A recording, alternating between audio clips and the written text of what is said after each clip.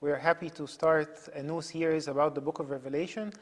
This series will be called God's Revelation, and in it we will see an overview of the book of Revelation and what's in it for every one of us. We're very happy to have our beloved father, His Grace Bishop Yusuf, with us to walk us through the book of Revelation. So we will start, Sayyidina. Welcome, Abuna Aaron. Yes.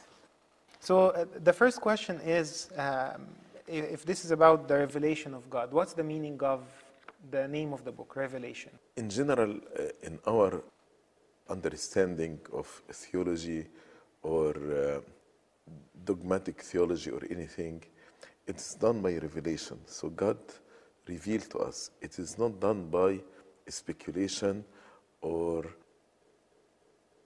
like scientific approach until we reach a conclusion. But God reveals to His people what He wants to reveal to us. So God actually wants to reveal to us what will happen in the last days. But in the same time, this revelation has a personal message to every person in all the ages. This is the time of this revelation until now. So I think the best way to study the book of Revelation is what is the meaning of this revelation toward me in my personal life. What message God wants me to get from every single verse, every single vision, every single revelation that God revealed to me. It has to do with my spiritual upbuilding, my spiritual growth. And this will be pretty much the theme of this series. Like His Grace said, that we will, of course, it's nice to understand the historic aspect and what's going to happen in the future. But at the same time, what's really important for me, because I may not see these things happen, is how does that affect my life? So with chapter 1, we want to know who's the author of the book and under what circumstances did he write this book and when? The author of the book is St. John, the beloved or the theologian, who wrote the Gospel of St. John and wrote also 3 epistles in the book of Revelation. And he was in exile in a Greek island called Patmos after he was tortured by Emperor Domitian.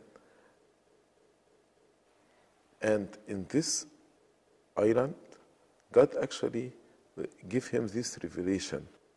And there are many messages of comfort in this revelation. So as if God is telling to him, although you are away from your churches, you are in exile, but I am in the middle of the churches. I am holding everything in my hand. And also, he said, in the day of the Lord, Book of Revelation was written in Greek. So day of the Lord is Kyriaki, and Kyriaki is Sunday, actually. So some father says that he saw this revelation on Sunday. On the day of the Lord, he was in the spirit, and he saw it in a cave in Patmos, right. This Greek island. Yeah, just like the picture we have here, it shows like the heaven open and Saint John in Patmos, and he's seeing the revelation. So in the first chapter, this is kind of like an introduction to the book. And in the first chapter, we read about God revealing Himself to Saint John in a certain vision about Himself. So would like Your Grace to elaborate on this vision. What did he see and the significance of it? This vision, we read it actually in Revelation chapter 1, starting from verse 12. He heard a voice, St. John, then he said, and having turned, I saw 7 golden lampstands, and in the midst of the 7 lampstands, one like the Son of Man. The lampstand, the churches, and in the middle, Christ. As we say in our praises, Emmanuel, our God, is now in our midst. So he is in the middle of the church, protecting the church and defending the church. And then the description that he gave one like the Son of Man, clothed with garment down to the feet. These are the clothes of the priest, the high priest, because our Lord Jesus Christ is our high priest, and he came to offer himself. And as a high priest, he intercedes on us by his own blood. So here, this vision tells us that we have our high priest interceding for us by his own blood in the middle of the church. And then girded about the chest with a golden band. This girdle around the chest is different than the girdle around the loin. Around the loin symbolizes getting ready to do an action. But around the chest, this is actually the way the judges are girded. So here, God is come to judge the world. And as we know, in his second coming, he's coming to judge everyone according to his deeds. And gold is a symbol of heaven. So his judgment is according to the heavenly law, heavenly standard, not according to earthly standard. Then he said his head and hair were white like wool, as white as snow. The white color has two symbols. One symbol, purity, and the other symbol, like when people get old, their hair turned to white and gray. So it's a symbol of wisdom. So he come to judge the world, but in purity, in righteousness, and also in wisdom. And then his eyes like flame of fire. Flame of fire, he can see, as we say, he searches the reins and the hearts. And this fire actually will purge us from our infirmities, but also will burn the unrepentant, the wicked. So it can be a fire of love, fire of purging, or fire of destruction. It depends how I believe in the Lord Jesus Christ and how I perceive him.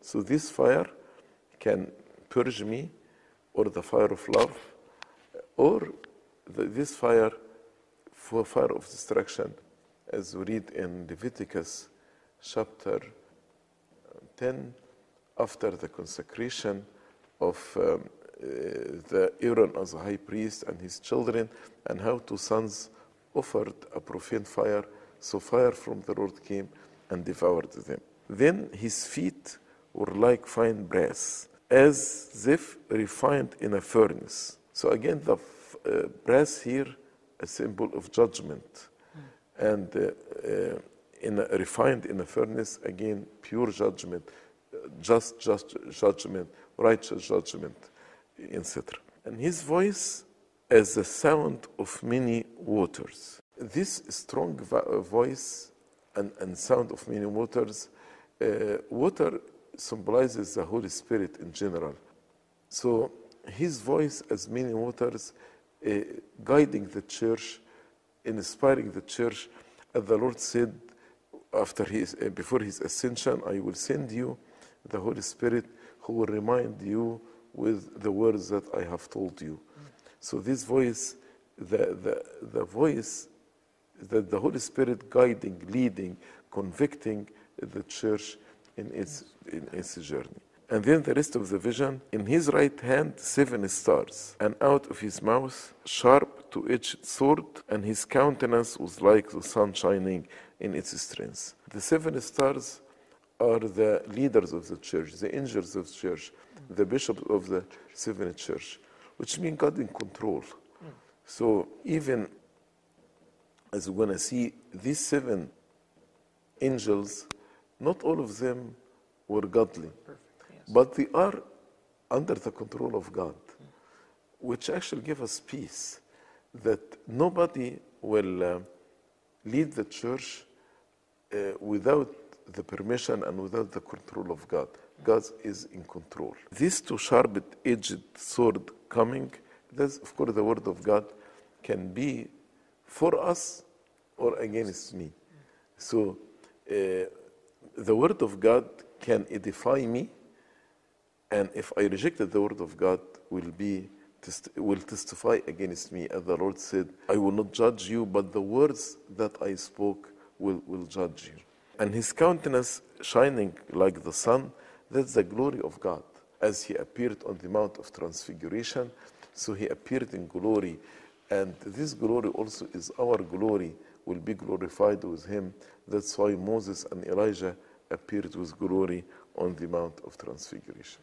So, because this chapter is an introduction to what's to come in chapters 2 and 3, we will hear about 7 churches. Those 7 churches, Sayyidina, where are they now? They were part of Asia Minor back then, but now they are in Turkey. And actually, if you visit Turkey, you can visit actually these churches.